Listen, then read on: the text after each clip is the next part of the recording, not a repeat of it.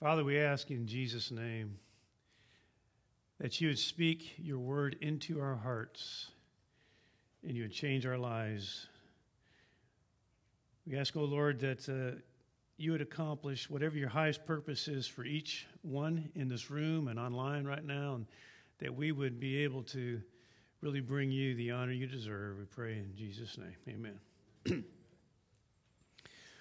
Well, there's this guy, and he heard a knock on the door. So he goes to the door and opens the door and he looks down, and there's a snail. So he reaches down, picks the snail up, and throws it as far as he can. Goes back in the house. Well, 3 years later, there's another knock on the door. You open the door, there's that same snail. And the snail said, "What the heck was that all about?"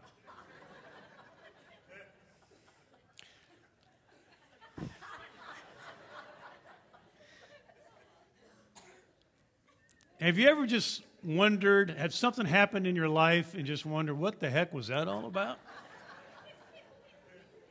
You wondered how I was going to connect that, didn't you? Well, the question I want you to think about some questions here for a moment. Think about how much of your life do you think just happens by chance? And how much of your life do you think actually is God orchestrated, God purposing, God actively arranging and disposing of the details of your life? Well, this morning we're going to consider the second attribute of God in our series, Knowing God, and that attribute is the sovereignty of God. In fact, if you take the word sovereign and look it up in a dictionary, you'd find words and phrases like superior, greatest, supreme in power and authority, ruler. I think the best way to describe, really to give the definition for sovereignty of God is simply this: God is in control. There's absolutely nothing that happens in the universe that is outside of God's influence and authority. He orchestrates and determines everything that's going to happen in your life, in my life, in America, and throughout the world. Whatever he wants to do in the universe, he does. Nothing is impossible with him. Let's look at this passage as we start into this topic. Isaiah chapter 46, verse 9 and 10 says this: "Remember the former things long past. For I am God and there is no other. I am God and there's no one like me." Listen to this now. "Declaring the end from the beginning.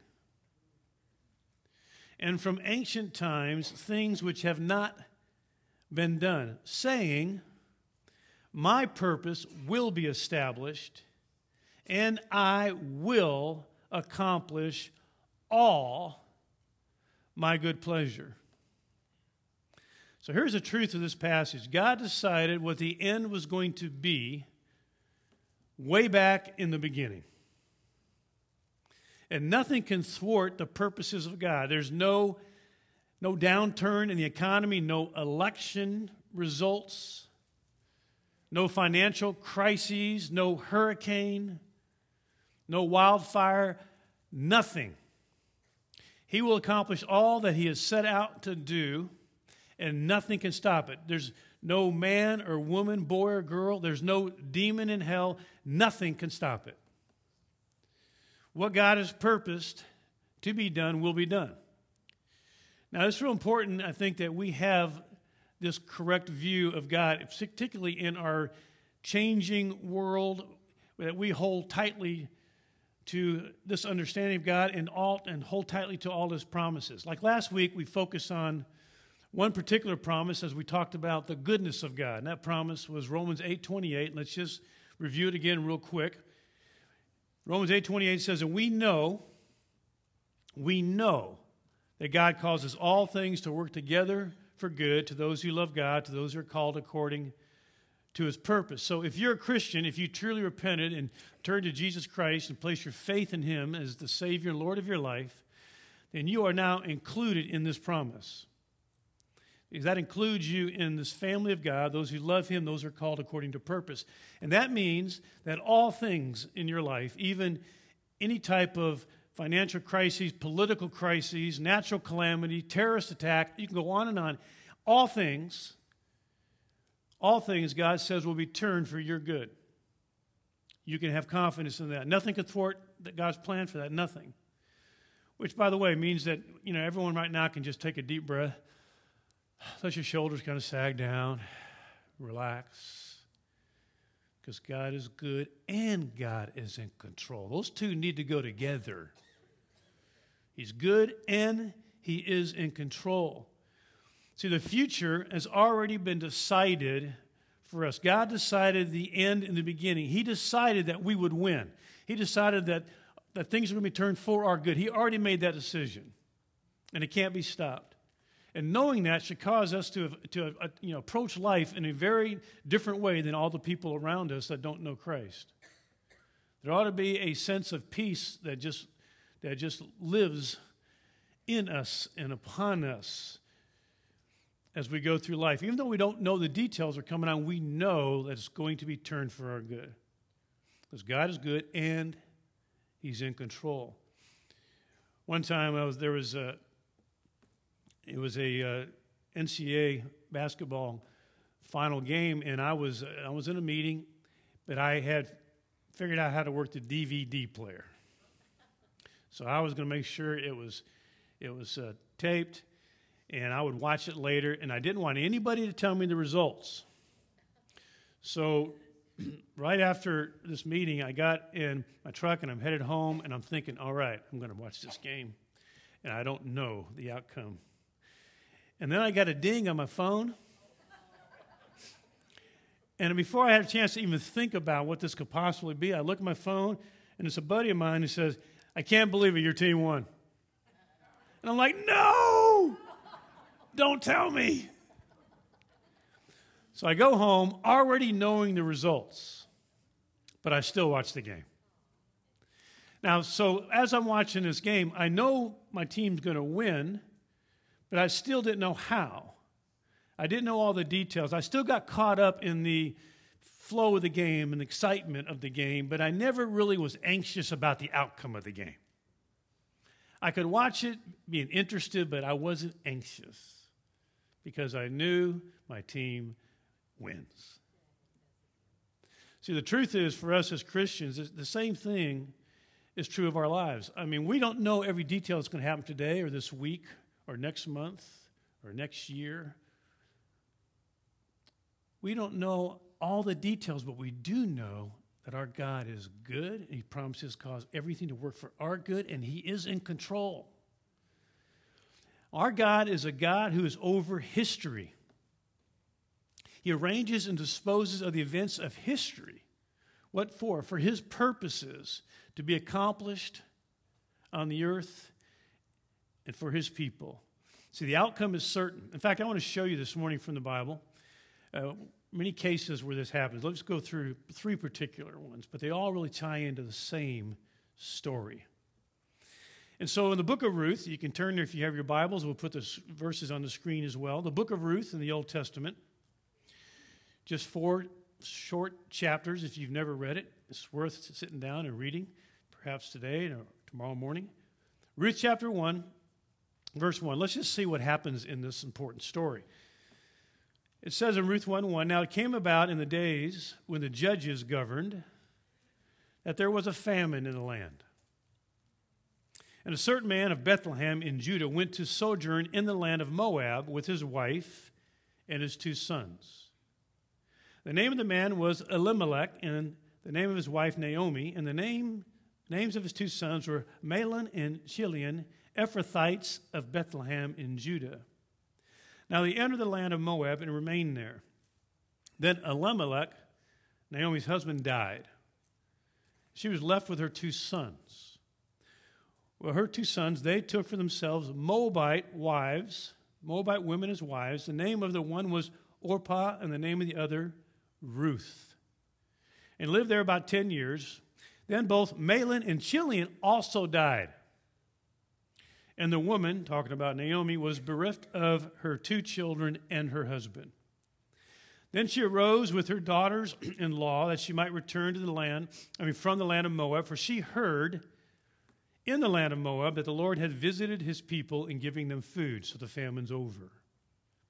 So she departed from that place where she was, and her 2 daughters-in-law with her. And they went on their way to return to the land of Judah. And Naomi said to her 2 daughters-in-law, "Go, return each of you to her mother's house. May the Lord deal kindly with you as you have dealt with the dead and with me. May the Lord grant that you may find rest, each in the house of her husband." Then she kissed them, and they lifted up their voices and wept. So she's telling them, you guys go home, I'm going back to the land of Israel. So we first meet Ruth as the widowed daughter-in-law of Naomi, who's also a widow. So the story starts off now, Ruth has no husband, and she has no children. And Naomi decides that when she's going to return to Judah, she encourages both daughters-in-law to go back to Moab and find husbands that they could then bear children and they could live there. Orpah takes her advice. Orpah returns to Moab. But Ruth refuses. Here's what she says. Ruth chapter 1, verse 16 to 17. But Ruth said, "Do not urge me to leave you or turn back from following you. For where you go, I will go. Where you lodge, I will lodge. Your people shall be my people, and your God, my God. Where you die, I will die, and there I will be buried. Thus may the Lord do to me, and worse, if anything but death parts you and me." So Ruth does not want to go back. She wants to stay with Naomi. She loves Naomi, and she has come to know the God of Naomi. So she's committed to Naomi. She's committed to Yahweh, God, the one true God. Now, without being aware of it, God is now sovereignly ruling Ruth's life. And all Ruth is doing, she doesn't know the big picture. She just is trying to do the next right thing and take care of her mother-in-law. All right, chapter 2. Now Naomi had a kinsman of her husband, a man of great wealth of the family of Elimelech, whose name was Boaz. And Ruth the Moabitess said to Naomi, "Please let me go to the field and glean among the ears of grain after one in whose sight I may find favor." And she said to her, "Go, my daughter." So she departed and went and gleaned in the field after the reapers. And she happened, I underline this phrase here. It's my favorite phrase in the book of Ruth. So she departed and went and gleaned in the field after the reapers, and she happened to come to the portion of the field belonging to Boaz,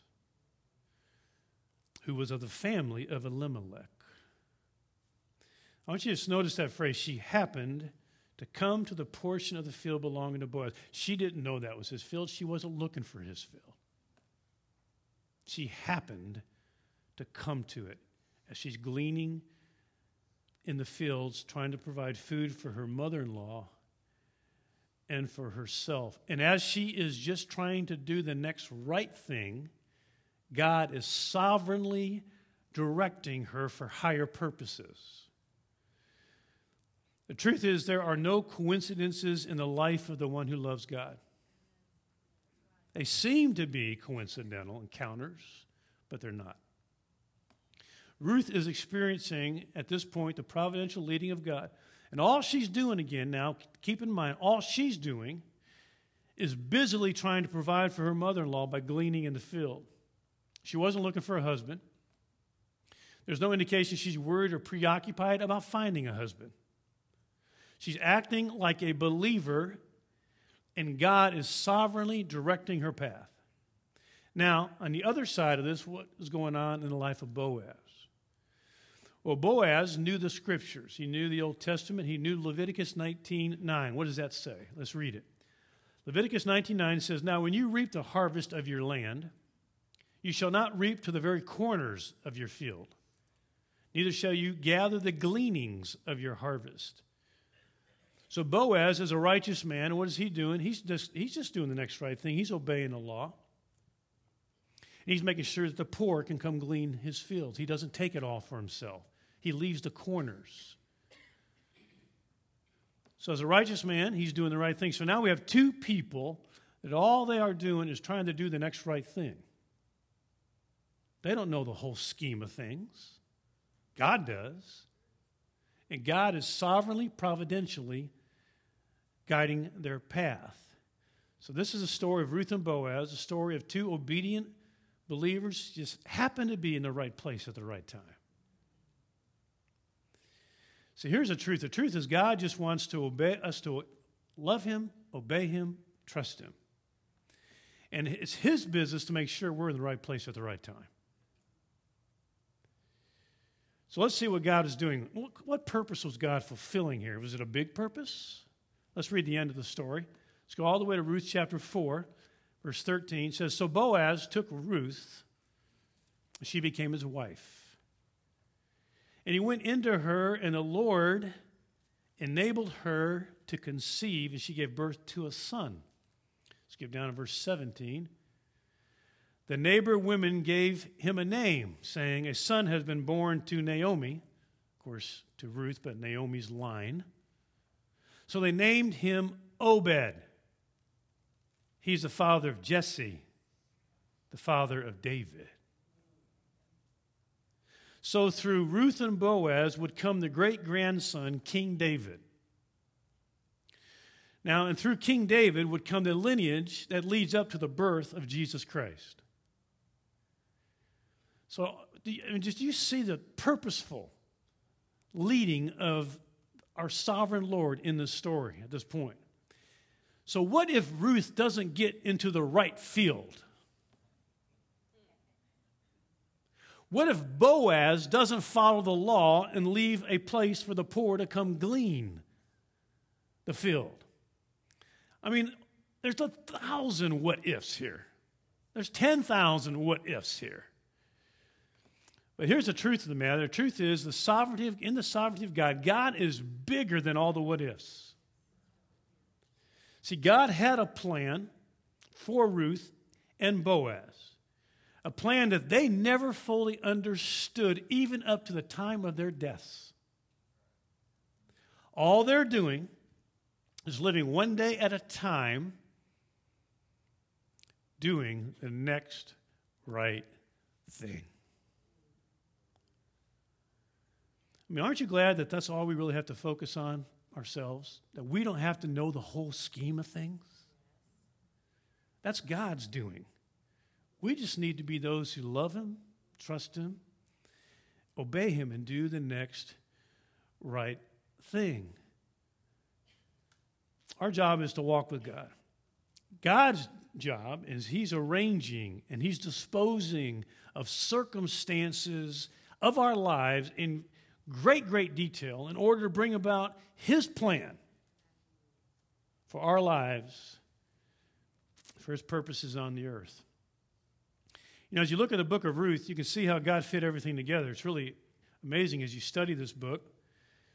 Even though there was famine and drought, God used it to lead, and in his leading brought them to a place of harvest.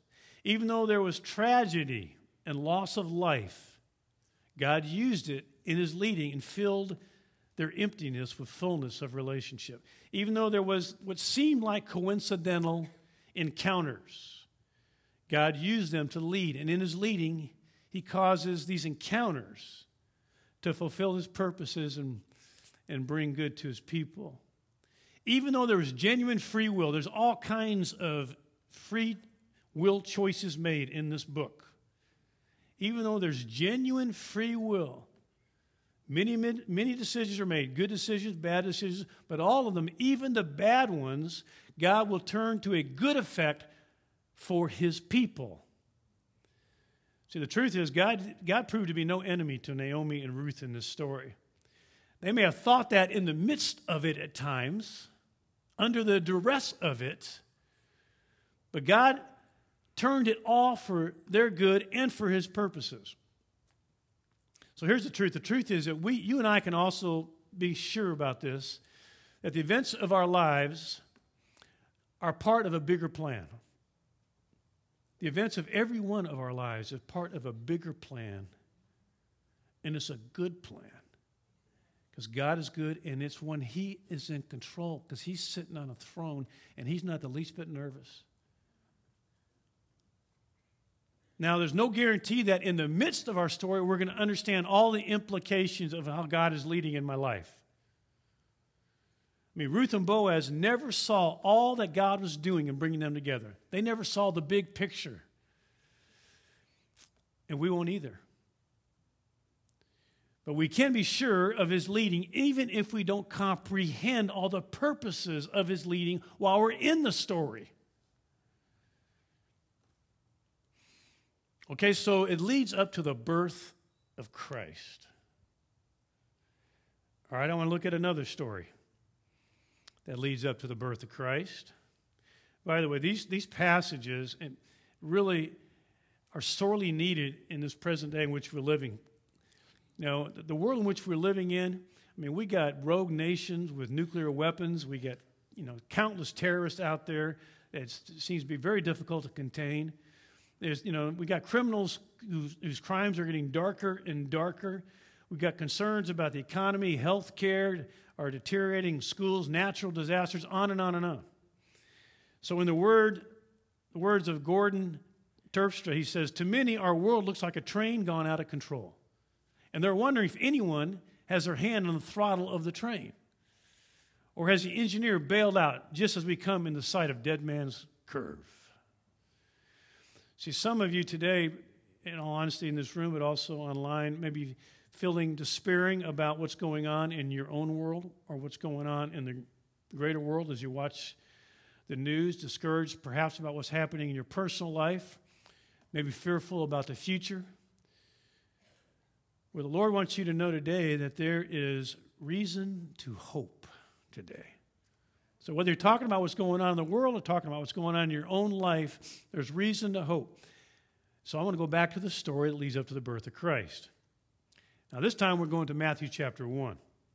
Matthew chapter 1, verse 1 through 17 is a genealogy, one of those that you probably have skimmed over. You probably haven't thought about it much. Let's look at it. Matthew 1, verse 1. The book of the genealogy of Jesus Christ, the son of David, the son of Abraham. To Abraham was born Isaac, and to Isaac Jacob, and to Jacob Judah and his brothers. And Judah were born Perez and Zerah by Tamar, and to Perez was born Hezron, to Hezron Ram, and to Ram was born Amminadab, and to Amminadab Nason, and to Nason Salmon. Yes, I am really going to read this whole genealogy. Verse 5, and to Salmon was born Boaz by Rahab, and to Boaz was born Obed by Ruth, and to Obed Jesse, and to Jesse was born David the king. And to David was born Solomon by her who had been the wife of Uriah. And to Solomon was born Rehoboam, and to Rehoboam Abijah, and to Abijah Asa, and to Asa was born Jehoshaphat, Jehoshaphat Joram, and to Joram Uzziah, and to Uzziah was born Jotham, and to Jotham Ahaz, to Ahaz Hezekiah, and to Hezekiah was born Manasseh, to Manasseh Amon, to Amon Josiah, and to Josiah were born Jeconiah and his brothers at the time of the deportation to Babylon. And after the deportation of Babylon, to Jeconiah was born Shealtiel, and to Shealtiel Zerubbabel, and to Zerubbabel was born Abiud, and to Abiud Eliakim, and to Eliakim Azor, to Azor was born Zadok, and to Zadok Achim, and to Achim Eliud, and to Eliud was born Eleazar, to Eleazar Mathan, and to Mathan Jacob, and to Jacob was born Joseph, the husband of Mary, by whom was born Jesus, who is called the Christ. Now notice verse 17. Therefore, all the generations from Abraham to David are 14 generations. And from David to the deportation of Babylon, 14 generations. And from the deportation of Babylon to the time of Christ, 14 generations. I want you to notice that this family tree of Jesus has not been assembled in some haphazard way. What the scriptures tell us in verse 17 is that the family tree of Jesus is perfectly ordered, perfectly planned, and has a powerful evidence of being of a controlled flow of history. Here's what it's saying. It's saying that from Abraham to Christ, there is a perfectly planned flow of history. Jesus' birth is the climax of 3 groupings of 14. Now, numbers are important in the Bible, especially when the Bible tells you they're important, like it does here. So way back in Genesis 17, God said to Abraham, you're going to have a son, your son's going to have a son, another son, and way down the line is going to come the Savior of the world, Messiah. So Matthew summarizes this line of descent by pointing out that it contains 3 groupings of 14. Now again, if you do study numbers in the Bible, 7 or multiples of 7 symbolized perfection. For example, when Israel went into exile in Babylon, God said the perfect completion of their punishment was 70 years. 70 years is 10 multiples of 7. There's also a number in the Old Testament signifying fullness, and that's the number 3. That's why in Isaiah chapter 6 we see the angels saying, holy, holy, holy, 3 times is the Lord. What this is 3 times symbolizes God's holiness is perfect and it is complete. So the Old Testament, the number 7 and the number 3 were divine numbers of perfection and fullness. And here we have 14, which is a multiple of 7.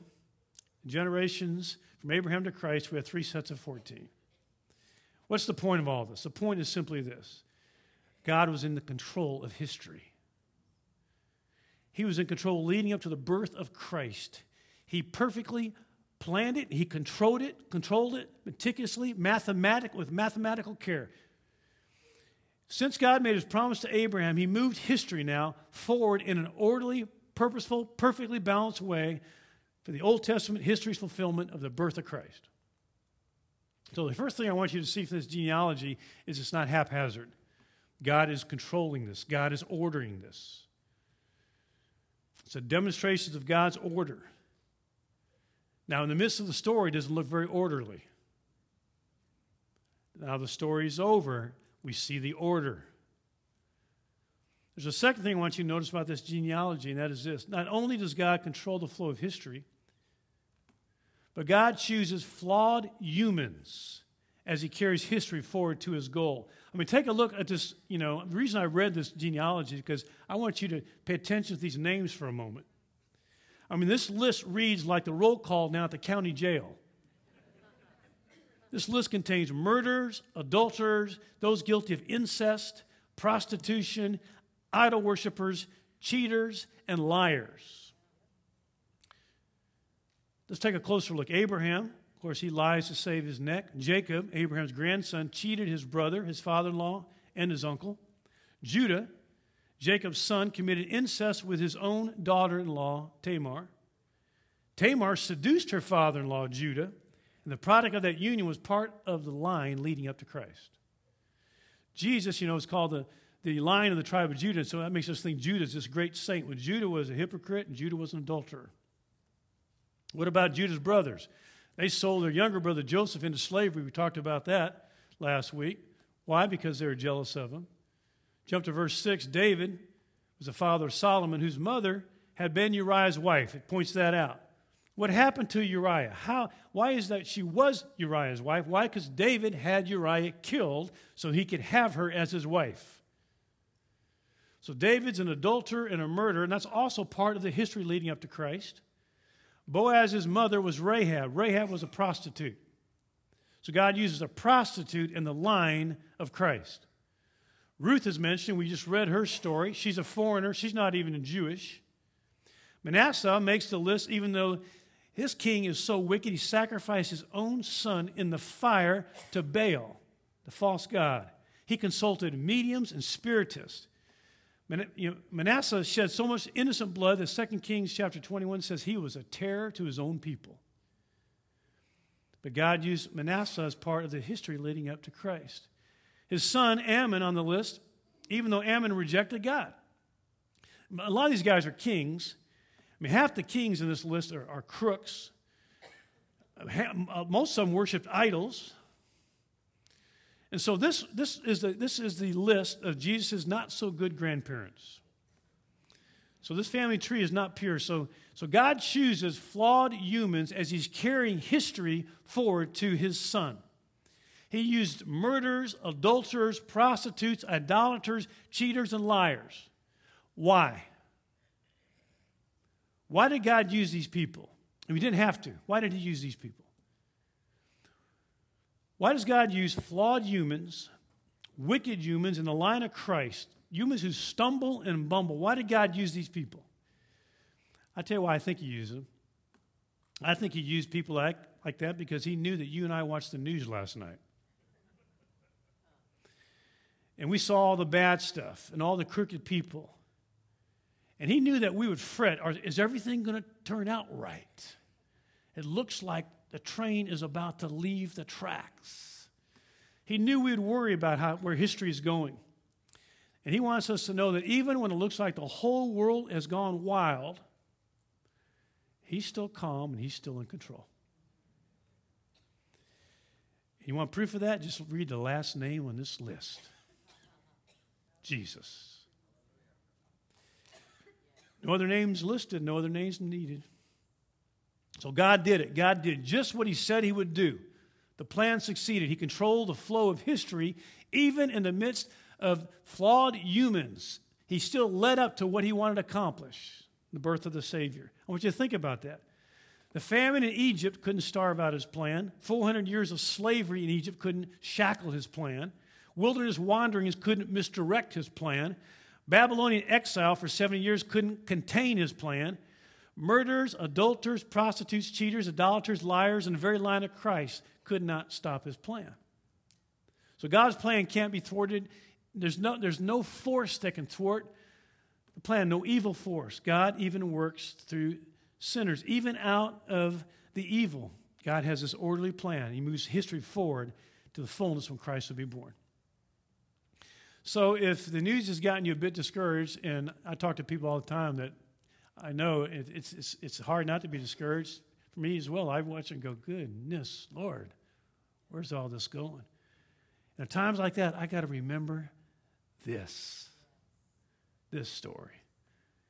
You know, it does look like we're headed to Dead Man's Curve, but the engineer, capital E, has not abandoned the train. So if you're tempted to think, what is God doing in the world? What's it coming to? Then at that time, I'd like you to remember this genealogy. God is still purposely moving human history forward, just as he did in the Old Testament. All right, one more short story about the birth of Christ and the sovereignty of God. Luke chapter 2, here we go. Luke chapter 2. Now in those days, a decree went out from Caesar Augustus that a census be taken of all the inhabited earth. This was the first census taken while Quirinius was governor of Syria. And everyone was on his way to register for the census, each to his own city. Joseph also went up from Galilee, from the city of Nazareth to Judea, to the city of David, which is called Bethlehem, because he was of the house and family of David, in order to register along with Mary, who was engaged to him and was with child. While they were there, what a coincidence. The days were completed for her to give birth. She gave birth to her firstborn son, and she wrapped him in cloths and laid him in a manger because there was no room for them in the inn.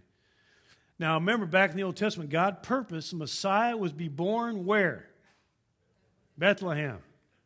But where are Joseph and Mary living? Nazareth. So how is God going to get Mary and Joseph from Nazareth to Bethlehem so prophecy could be fulfilled, Messiah would be born in Bethlehem? How's he going to get him there? Is he going to give him a dream and say, wake, in the night, Joseph, you better get Mary and get to Bethlehem before she has a baby? No dream happened. Was there an angelic visitation saying, Joseph, you better get to Bethlehem? No, that didn't happen. So how's God going to get them to Bethlehem? Was it their Old Testament knowledge? Were they having a quiet time and studying, the prophets and going, oh my gosh, we're in the wrong town? Is that how it happened? No. So what did God do? How did God get them there? You know what he did?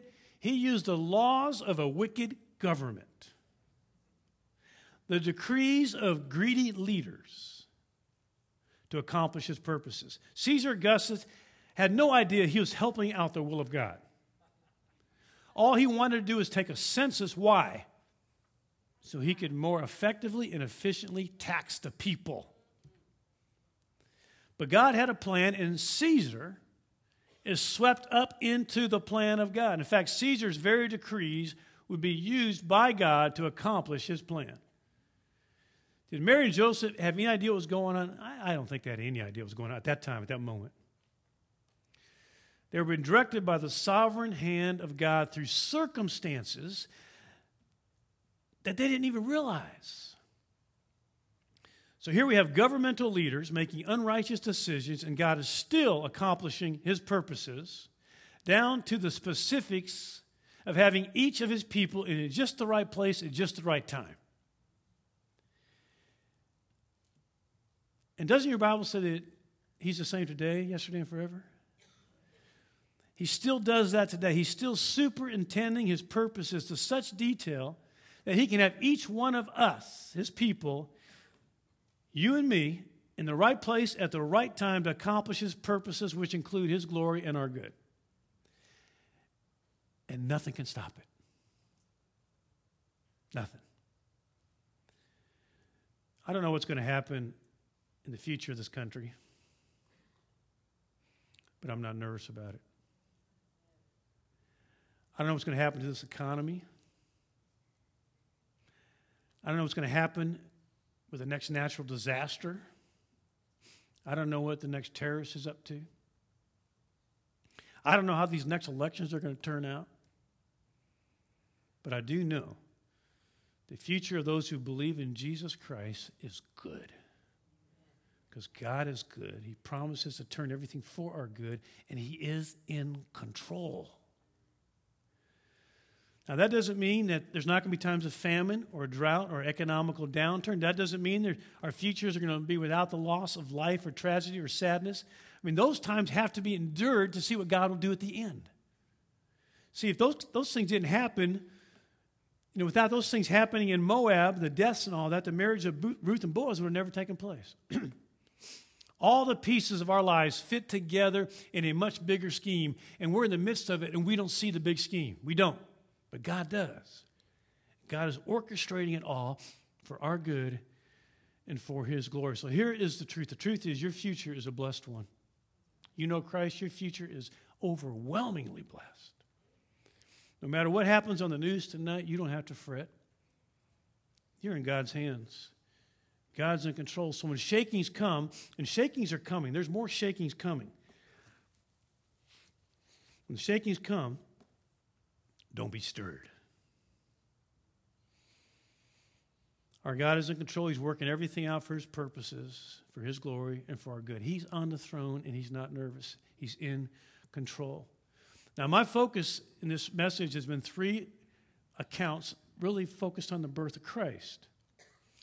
I want you to see that throughout Old Testament history, it seemed all haphazard, but God was controlling things.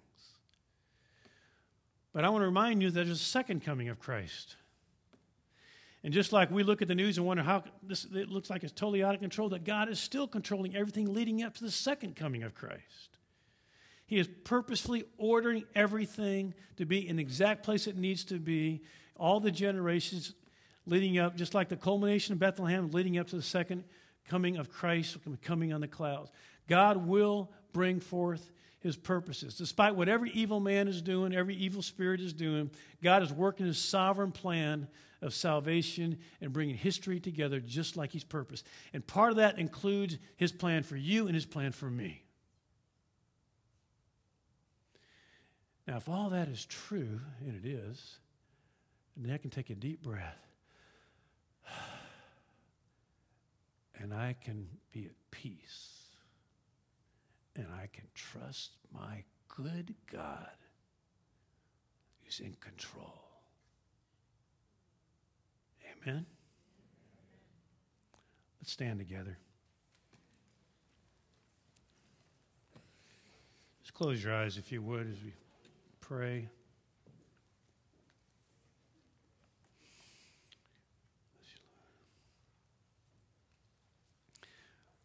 Father, you know exactly everyone's story. You know our story. You know the beginning of our story. You know the middle. You know the end of the story.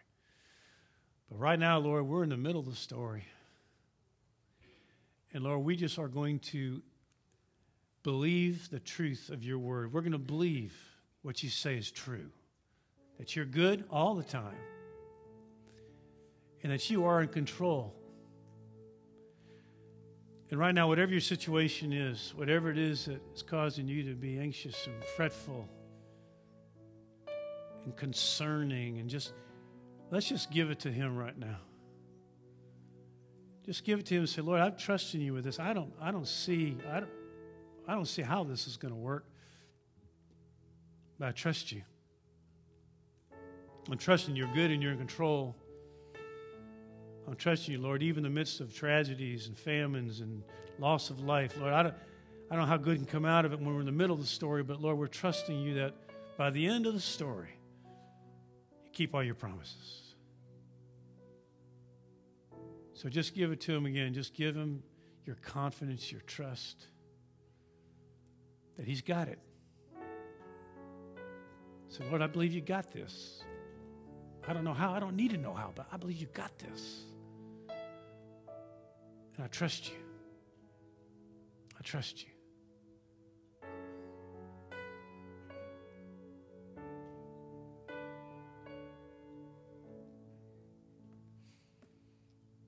And Father, as we close, we do pray, Lord, you would speed up things on the earth to bring about the fulfillment of all your promises. Would you speed up the fulfillment of the Great Commission? To all the peoples of the earth, would you speed up, Lord, fulfillment of all your promises to Israel, to nations? Would you speed up, Lord, making the church ready, a bride ready to meet the bridegroom? Would you speed it up, Lord? Because we just long to see your face. And we long for that time when you do bring all of this to a good ending. Our story and the big story, history, your story.